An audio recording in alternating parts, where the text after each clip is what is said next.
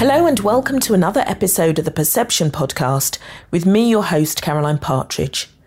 Today I talk to former therapist, intuitive coach and mentor Amanda Hart about the publication of her long-anticipated book, Sue Me, a memoir of her experiences of domestic abuse and coercive control. She reveals the surprising backlash the book received and how it was stalled at initial publication in 2015.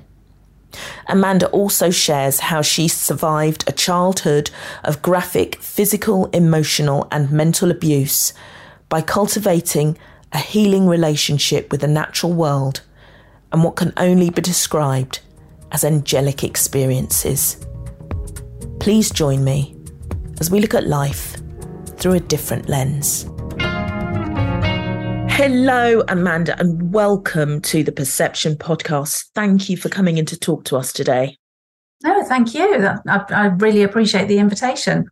Oh, it's wonderful. So now, you, as I said in the introduction, have been a therapist, worked in therapy, and at the moment you are working in mentoring and coaching. Yes. And what I really wanted to look at first and foremost today is what you're working on at the moment, which is a book about domestic violence and changing the narratives and the perceptions around domestic violence. So can you tell us a little bit about that? Yes. So I've just had a book that's gone out on the 21st of November. This is the updated edition. It was originally published in 2015. And at the time, I was not strong enough to deal with the backlash that came from that. It was a memoir. It was about my story, and I'd written it purposefully for my children because I'd gone through a big health scare and I didn't know what the outcome of that would be.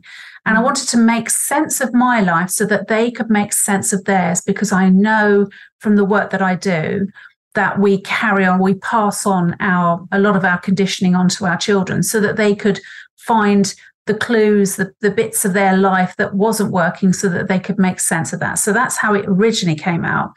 But I pulled it after 4 months because I had a lot of backlash from people in the industry who were helping with domestic violence because it was all changing at that time.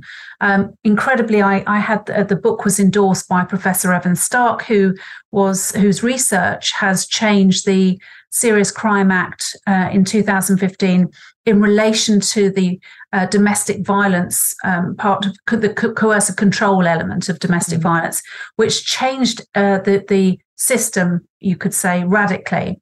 So back at that time, it was very new. There was a lot of change in the health, judiciary, and the policing, systems to help support how they would deal with prosecution and help people in these situations. But it was a huge challenge for all those three sectors, and I came in very naively with this book, and I had lots of lovely endorsements, and I was invited to coercive control conferences. But I think I ruffled the feathers of people who were very, rightfully very serious, qualified people who were helping in this area, this arena. And so what I didn't realize at the time was actually it was coercive control. I mean, the irony, I was coercively controlled. And I went and hid in my cave because I found it was all too much. I thought, well, and I'd already had to go through a lot of challenge through my life through coercive control. And I didn't expect it in that area where there was authority. They were the very people who were supposed to be helping. Not all, it was just a few, it was just a selected few. So I pulled this book. Sorry, Amanda, I was just about to say, What was it then that was ruffling the feathers? What was it that you were saying that was ruffling the feathers? It was people were saying that I had no qualifications and no rights to offer an alternative. And my alternative was that we have these programs that are deeply ingrained in our subconscious. So, there is counseling, there's lots of fantastic programs out there, the Freedom Program, all of that is absolutely needed. It's very necessary. But I recognize that through my research, my working on myself, my working with my clients, I recognize that there are underlying programs and beliefs, self-limiting beliefs in ourselves, in our energy field, that attracts these scenarios, these situations, and that we do have the ability to overcome them. And we can find solutions. Now, sometimes we do have to reach out for orthodox means. We do have to reach out for people, in the police and, in the health industry. Whatever we need, we need to recognize that from within first and foremost. And I think it was really a time of people saying, no, this is what I'm doing. This is set in stone, and we've got to go down one particular route. So there was a lot of competitiveness over how people would recover from these situations. And I think what you said there, which I think is quite interesting, is that people really kick back when you just said then that we have these programs that are ingrained and we attract things, because people then equate attraction or manifestation of things with blame. And it's not about blame, because it's an unconscious patterning. Yeah. And I think that's what really makes people angry, because and also paints this picture of victims, because actually we are autonomous and we're powerful beings. So yes, sorry, I interrupted you, please. No, you're absolutely right. So first of all, that you're very right about the fact that we are powerful, and it tends to be that people that attract these situations tend to have a lot of power, but it also are vulnerable to those that take advantage of that power purely because they see that, and because we're open and very heart-centered. It has, on one side of the scale, we can be very powerful human beings. On the other side, we can be vulnerable to those who manipulate that power. But my working philosophy is that actually all we need to do is look at what is it that's that side of us which is allowing that vulnerability through, and therefore that's when we find the answers, because it's always about polarities. When there's darkness, we can always find the light. So I found that it was understandable. There were lots of people doing great work, but the last thing they needed was somebody like me, who they claimed was a bit woo-woo. You're not qualified as a police, in the police. You're not qualified in the medical profession, and you're certainly not qualified legally. So, where do you fit in? They just saw me as woo-woo. Even though I had been introduced through the coordinator, the person that put the conference together, because I'd worked with her as a client. So it was very controversial, I guess, at the time, because it didn't fit in, and therefore, if people start saying, "Well, hang on a minute, this could be a solution for me. It could be a way through. I could actually find some healing," then how could they monitor that? How could they put that into a category? How is it housed? How is it monitored? And that was the thing. They didn't need that at that time. They just had a certain way of doing it, and that was the way it was. So it was a little bit scary. And some of these emails that I received were anonymous. Some of them weren't anonymous. Some people didn't really care about making it known how they felt about it. So I pulled this book after 4 months, which was very costly, because then I had to go to a media solicitor to get my rights back from my publisher. It still created a wave, though, and it still spread out there, and the books had already got out there, and they were being passed to other people, and people were coming to me and saying, "Look, I can see by your story that you've gone through this. You have found solutions, so therefore, can you help me?" And that's really how my life changed. And then from there, I was picked up by Orion Publishing, and they wanted to then publish this. Wow.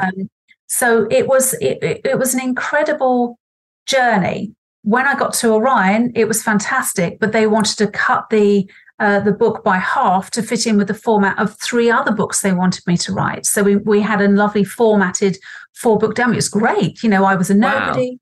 Wow. I got offered a 4-book deal. This was going to be the launch. So, to show the world, who I am, what I do, and then I could go on with write the other 3 books. So they were very good, and they said, look, this is not a story you can cut by half. This is your life's work, and it's going to do good in this world. So they gave me my rights back to this book, and now it's coming out for the 3rd time. So it's almost like it's been sitting there waiting, and the story behind how this time it's come round is a story in itself. So there is a 2nd book after this as well. So there will be a follow-on book from this one. Oh my God, I can't wait to hear. So it's interesting what you said about people are saying, well, what is your qualification to speak about this? And it's lived experience. Yeah. I didn't want to go into this. I mean, this was not my destiny. I was supposed to become an interior designer. I remember my father telling me when I was a child, and as soon as I could read, I said, I want to be a writer. And my father said, don't be so silly. You can't make money out of writing silly stories. He was an entrepreneur. Mm. So that kind of got quashed. But I fantasized, and I was always very, had great imagination, and I wrote and wrote and wrote as a child. So it was inevitable I would eventually go into this arena. But I didn't know what I was going to write about. And now, looking back, I can understand it's my life experience and how I've overcome the challenges I've overcome. And then I've been able to help others to overcome them too. Wow, it's amazing. And can you tell us a little bit about, without, people want to read your book, obviously. We don't want to give away too many things, or do we? But would you be able to share part of your story so we can understand, and the listeners can understand, where this has come from and where your desire to tell the story has come from? It's really interesting you say that. I bumped into a lady yesterday who had bought my book, and she came up, she said, I've got to give you a hug. She says, my husband says I'm his book widow at the moment because I'm up in my bedroom reading your book and I can't put it down. And that's the thing. It draws you in because every chapter is like a story within the book. And when I look back, I cannot believe how much I've lived in my, I'm almost 57. Wow. But I have gone through so much in my lifetime. I think, most people can't believe that this has actually all happened in one particular lifetime. And I think in a nutshell, I grew up with a very, very challenging childhood on many levels. So much so, it was basically 14 and a half years of trying to survive and not knowing if I was going to survive. And that was on a daily basis. And somehow I found solace in nature. We had a big garden, so I was always thrown out in the garden. And I found this connection that I had from a very young age, probably starting around 3, 4. I started having angelic experiences. I started seeing them in my dreams. And then I started having experiences while I was out in nature. And then I felt them around me whenever I was in danger. So it was a really surreal time for people to look at it from the outside in. But for me, it was very normal. As I became an adult, I then thought, wow, this is not the norm. People don't do this. Why is it that I have had this experience and nobody else has? And I assumed as a young adult, that I would go off and live happily ever after because I had freedom and choice, but that's not the case. I then went on to have one disaster after another in the most graphic way. And it was so bad that I was forced at one stage to stop and say, I'm not going to make it in this world. And there were many times that I had that conversation with myself anyway. But I remember specifically saying, I've got to find another way. And it was something that popped through the letterbox. It was a brochure asking if I wanted a numerology report. And I thought, well, that's science. That's, and it's telling me that it can help me to find out what's going on wrong with my life so that I can find some answers. And I scraped together the £20 for this report, sent off for it. Never done anything like that before. And when it came back, it was so accurate as to all the disasters that had happened up to that point. But the possibility that it was showing me was just unreal. And I thought, well, if I just do what it says, which was, you just make a mental note of what's going wrong, then I can perhaps find something that will give me a clue as to how I can move forward. And that's how I started. I started getting fascinated with the spiritual world, and not that I was really taken into it or drawn into it naturally. I was very skeptical. It was very natural for me to have angelic experiences and be very imaginative and be able to create stuff and manifest stuff. And healing wasn't a problem either. It was just so natural for me because I had so many animals. Healing was a really natural thing. I don't ever remember losing animals because when they were sick, I brought them to me, I healed them, and I just knew how to do that. But when I started looking at this as an industry, I got frightened. I got very skeptical. I just mistrusted everything that was around me because that was my natural, default setting. But the more I discovered by taking slow steps, getting proof, taking more slow steps, getting proof, because that's the typical skeptical Capricorn that I am. And as I was applying more of this and getting the results, I would try bigger and better experiments until eventually I was seeing results that were life-changing. And then people around me were seeing that I was going through a life change and said, well, can you help me? And at the time I was, I had another business. I wasn't interested in helping other people. I just got drawn into it. And that's how it started. Wow, that's a lot of information there. That's amazing. So Yeah. did you start, you said that, I'm sort of processing from the very beginning of what you talked about. You said, so as a child, you were surviving. And was that due to abuse in the home? Yeah. On a very, very graphic level. And it could be on a daily basis. It could be hours at a time. So I haven't really committed to writing a lot about that. I've touched on the surface, and people will understand. The way I write is to give an understanding, a flavour of what's happened. It wasn't my intention to do a kiss and tell. But yeah, the situations that I had to survive were daily, and they could be enduring for a long time. Most of the time I would be praying for the physical violence because the mental and emotional was so traumatic. When I knew the physical was coming, I knew it was going to end at some point because that person would get exhausted. That's how it went. So that's why it was important for me to, I guess my purpose was to be involved in this scenario with the conversation around domestic violence and coercive control, because I understand the damage that can be caused through coercive control, which is the emotional and mental. People always say, "Oh, did he hit you? Was he violent towards you?" They think that's the bit.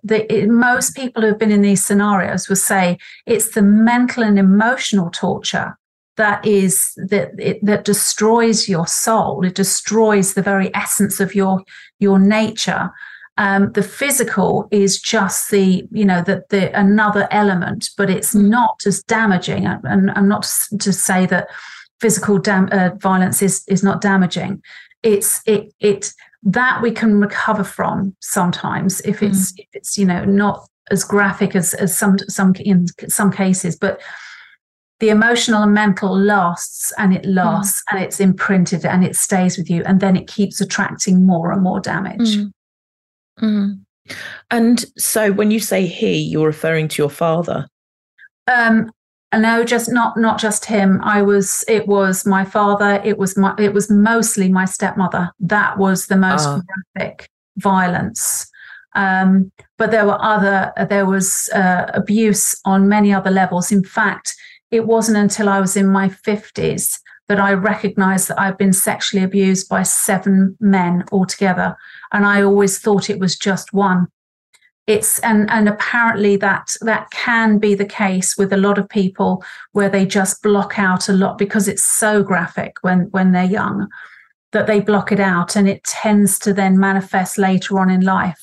And I was quite shocked as this was coming to the surface, because there's a lot of my childhood I don't remember. I'm not surprised. Yeah. My goodness, Amanda,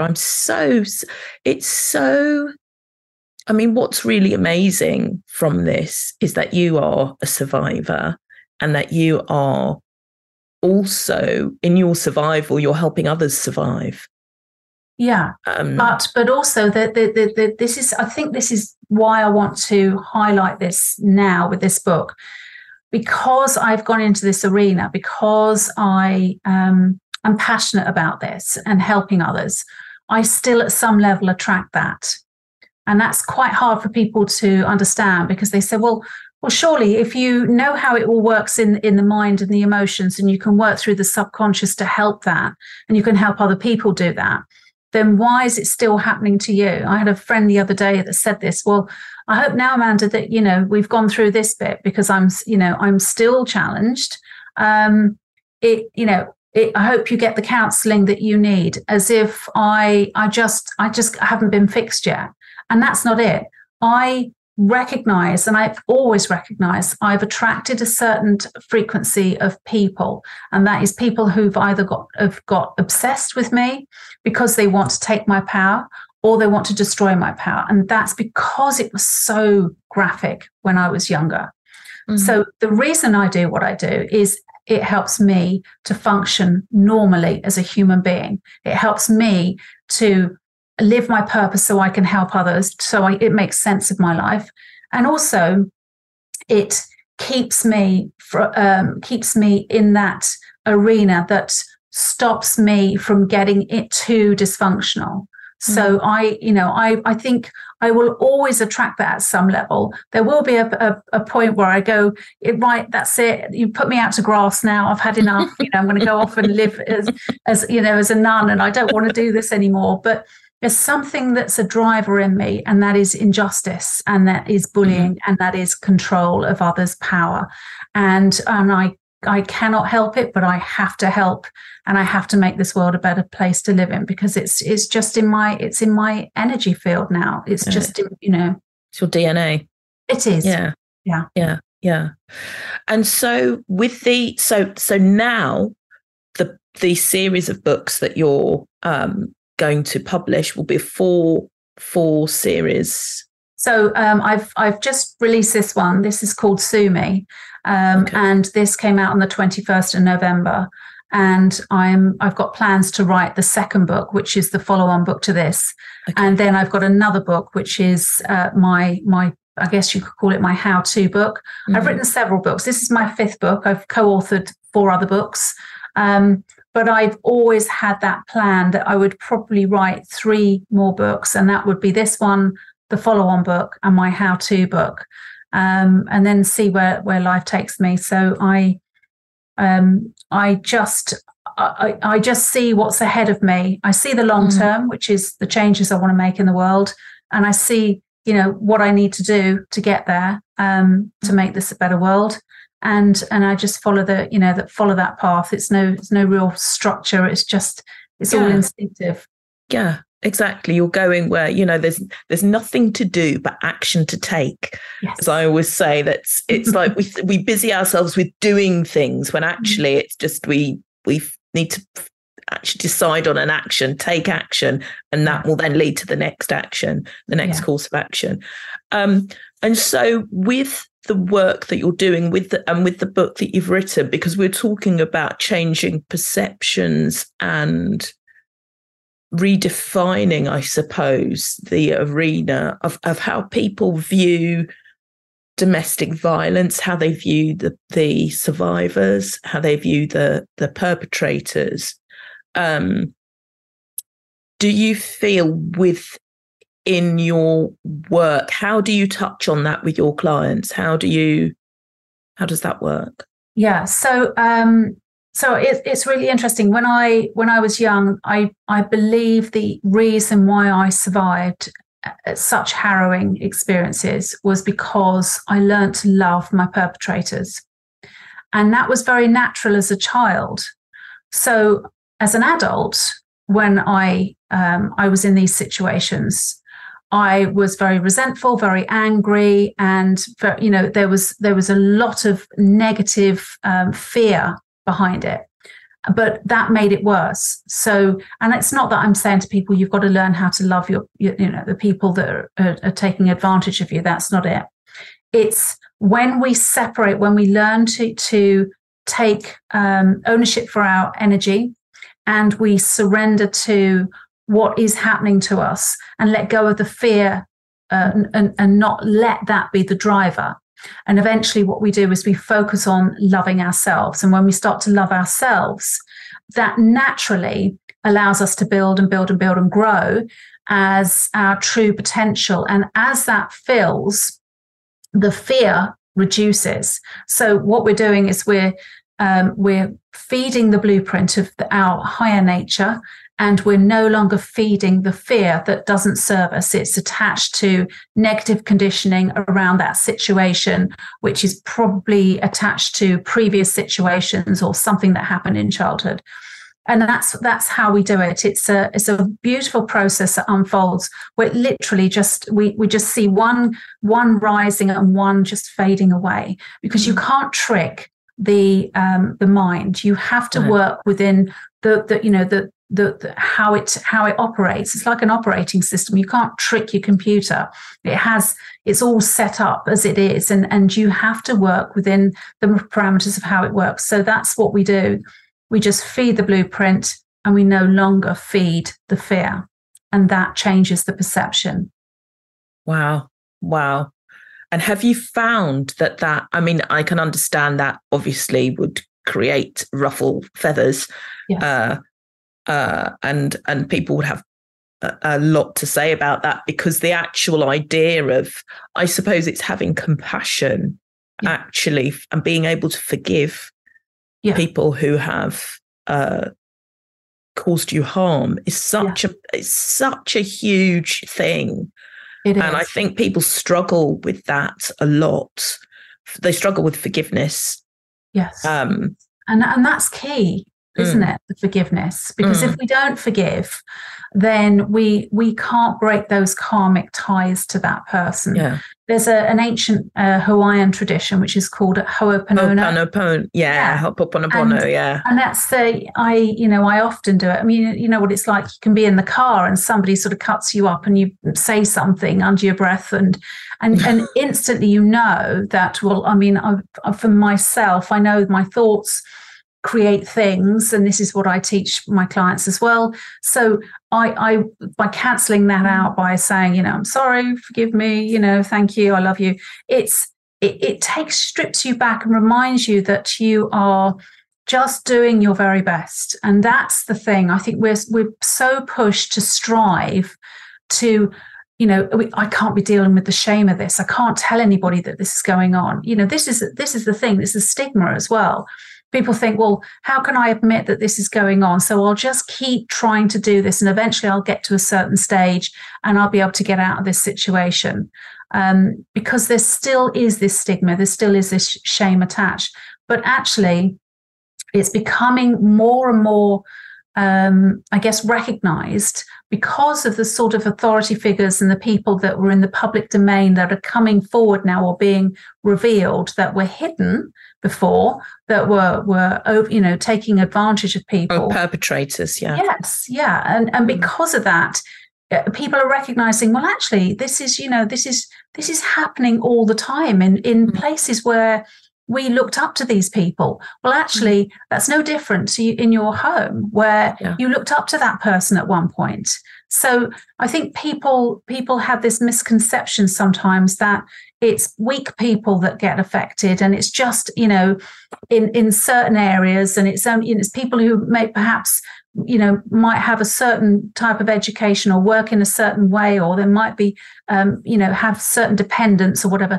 It happens in all walks of life. It happens in work arenas. I mean, we've just had this leaked in The Guardian with the senior women in the MOD who have, there's an investigation of how they've succumbed or had to succumb to these, this abuse within their colleagues, around their colleagues, etc. And so we are seeing this all the time, and it's being revealed. And I think that's because we are calling for that to be revealed now. So my goal is to help to elevate that and to create more awareness around that so that we can shine a spotlight into the deepest, darkest recesses of life so that we start to eliminate it. I mean, it is a 23 billion pound industry. Every year we're spending 23 billion on domestic violence. And that's because all those resources are stretched to help protect and to serve those people that are going through those situations. But those are just the people that are being revealed. Those are the people that are coming forward. What about all the others? Because it takes 7 times on average for a woman to eventually leave that person, or man. It could be a man as well. So it is a situation that is a process. It's not something that's just an instant. It is a long process for many people. But the more we raise awareness, the more we're able to say, hey, maybe I've got a chance now. Wow. Do you think actually that, I mean, it strikes me really, the whole issue of domestic violence, violence in general, actually, but here with domestic violence and also abuse. Sexual abuse, it's never to do with sex. It's about power. And the violence is always about power.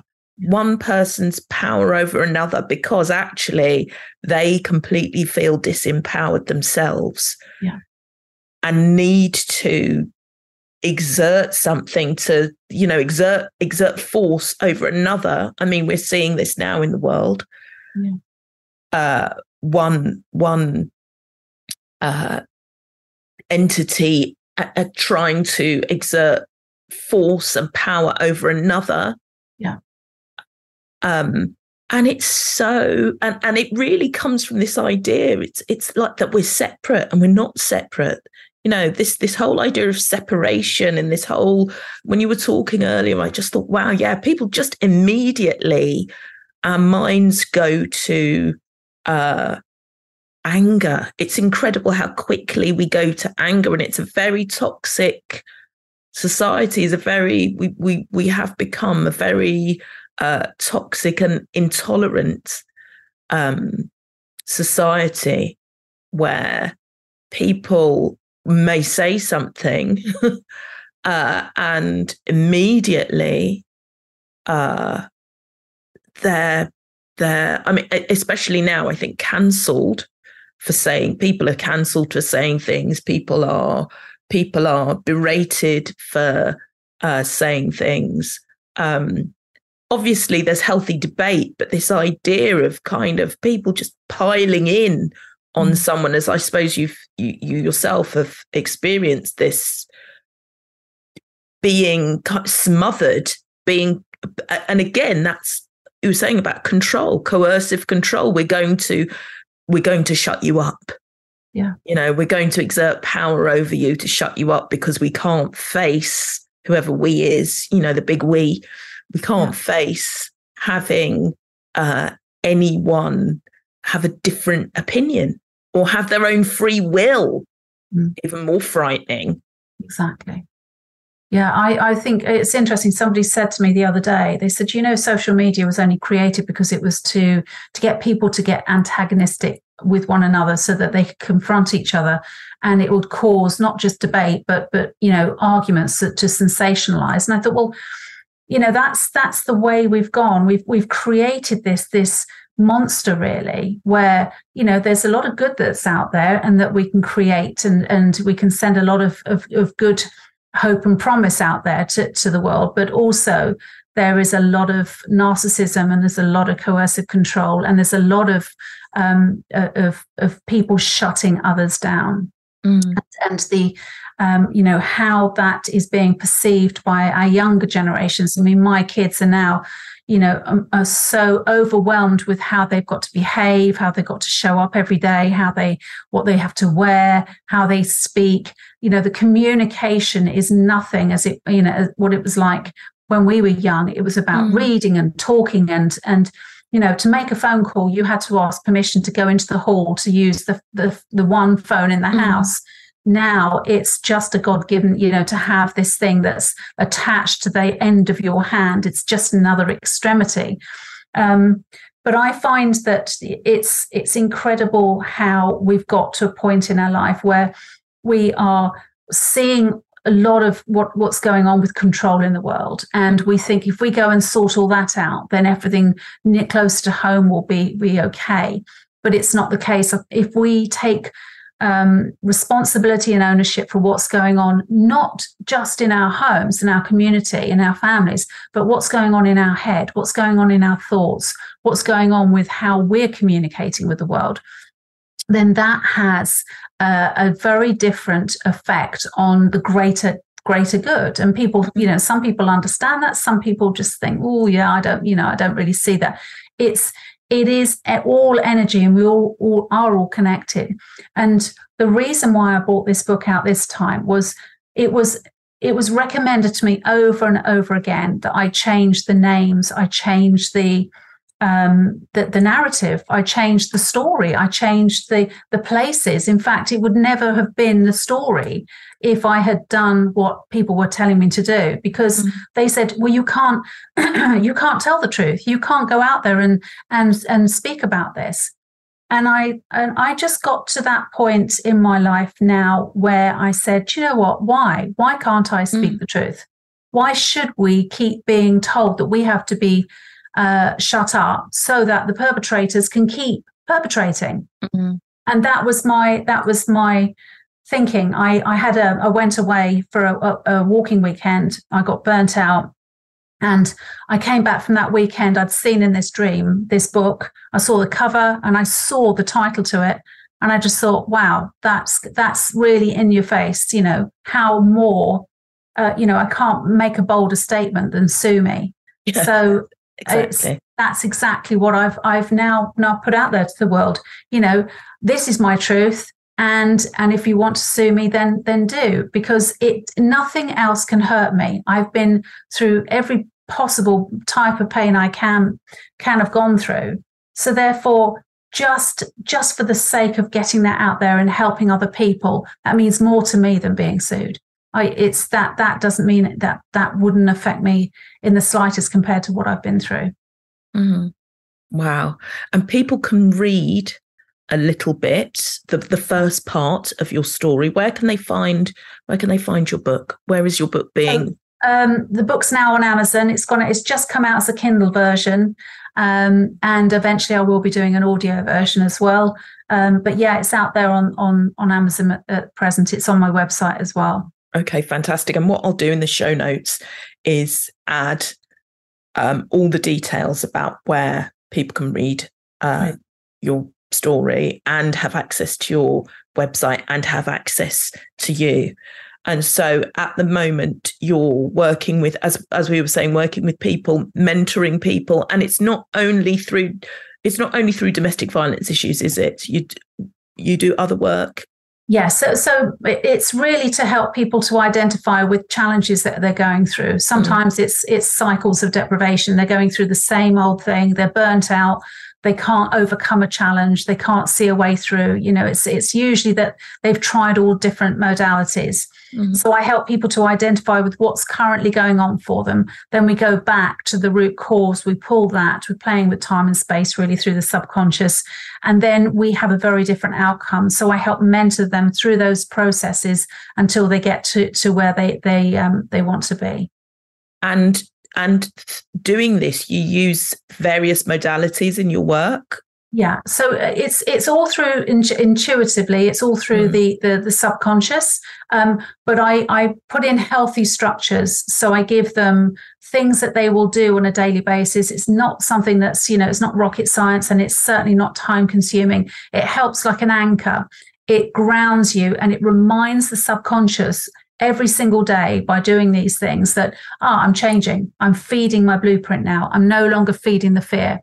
And every day you're moving towards your blueprint taking over. So it's like a bike. You get on the bike, you're a bit wobbly at first. I help you to, teach you we're going in the right direction now. And eventually you get the rhythm of the pedals, and you don't even know that you're riding. You're off. You're now looking at the scenery. And that's exactly what it's like. Once you're going down the right direction, you're no longer going towards that fear anymore. That's gone. That's done. That's fantastic. That's wonderful. And so people can, and if people want to contact you, where can you please go through your Yeah. So my website is Amanda-Hart, that's the dash Hart, HART.co.uk. Okay, fantastic. Thanks, Amanda. Wow. Yeah. There's so many other questions that I want to ask you, but I know that'll be another, perhaps for another episode of the podcast, but because you did also talk about your experience in terms of on the metaphysical realm, with your experience with angels, and also you're highly psychic, I understand. Yeah. And that's all developed because of as a child, I worked in nature a lot. I was out in nature. So my intuitive faculty is my power. That's my superpower. And that's what I use with my work. It's how I make my decisions, big or small. And so I love the whole understanding of how the body's reacting, the metaphysical side of life, which is a whole new subject, a whole other subject. Well, it's amazing. And we will have to actually have a conversation about that, because it's something I love talking about as well, the intuition and using our intuition, which I think, as you say, now more and more people are tuning into the fact that they can that they can connect with their higher selves, and that they even have a higher self, and that they can connect with, and that can actually help inform decisions and help you move in a way that's more aligned to your higher good, as opposed to this, it comes from the inside, as opposed to this idea that we are directed by external things that we have no control over. So again, about taking our power back, which is very much, I think.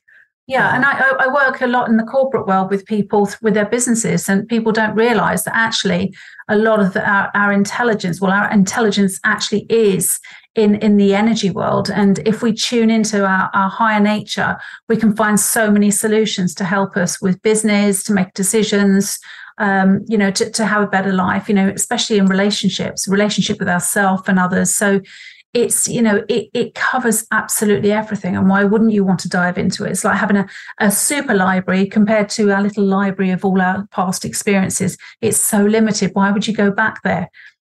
Yeah, so, exactly. I love it. And that's a brilliant way to conclude, I think, because exactly. Why would you go back there when you had to this tiny library of past lived experience that may have served us in a way, actually, because all experience, hopefully, we learn from, but we can tap into something that is huge and limitless to give us the answers that we need. Yeah. Wow, amazing. Oh, Amanda, thank you so much. God, this feels like we're talking for 10 minutes, but, it's been really wonderful talking to you. Thank you for coming onto the show. It's been a pleasure. Thank you so much, Caroline. I love you to come back and for us to continue our conversation. And hear a bit more about your story. I wanted to kind of really dive in, but I'm like, people need to read this, I think, for themselves. So I wish you all the best and huge success with your publication and your further publications. And as I said, I'll pop all your details and contact details and where people can buy the book into the show notes. So please, dear listeners, look at those. And I just want to say again to everybody who listens, thank you.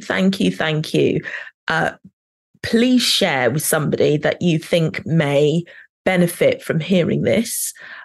Please like and follow and subscribe. And I will speak to you again next week on the Perception Podcast. Bye.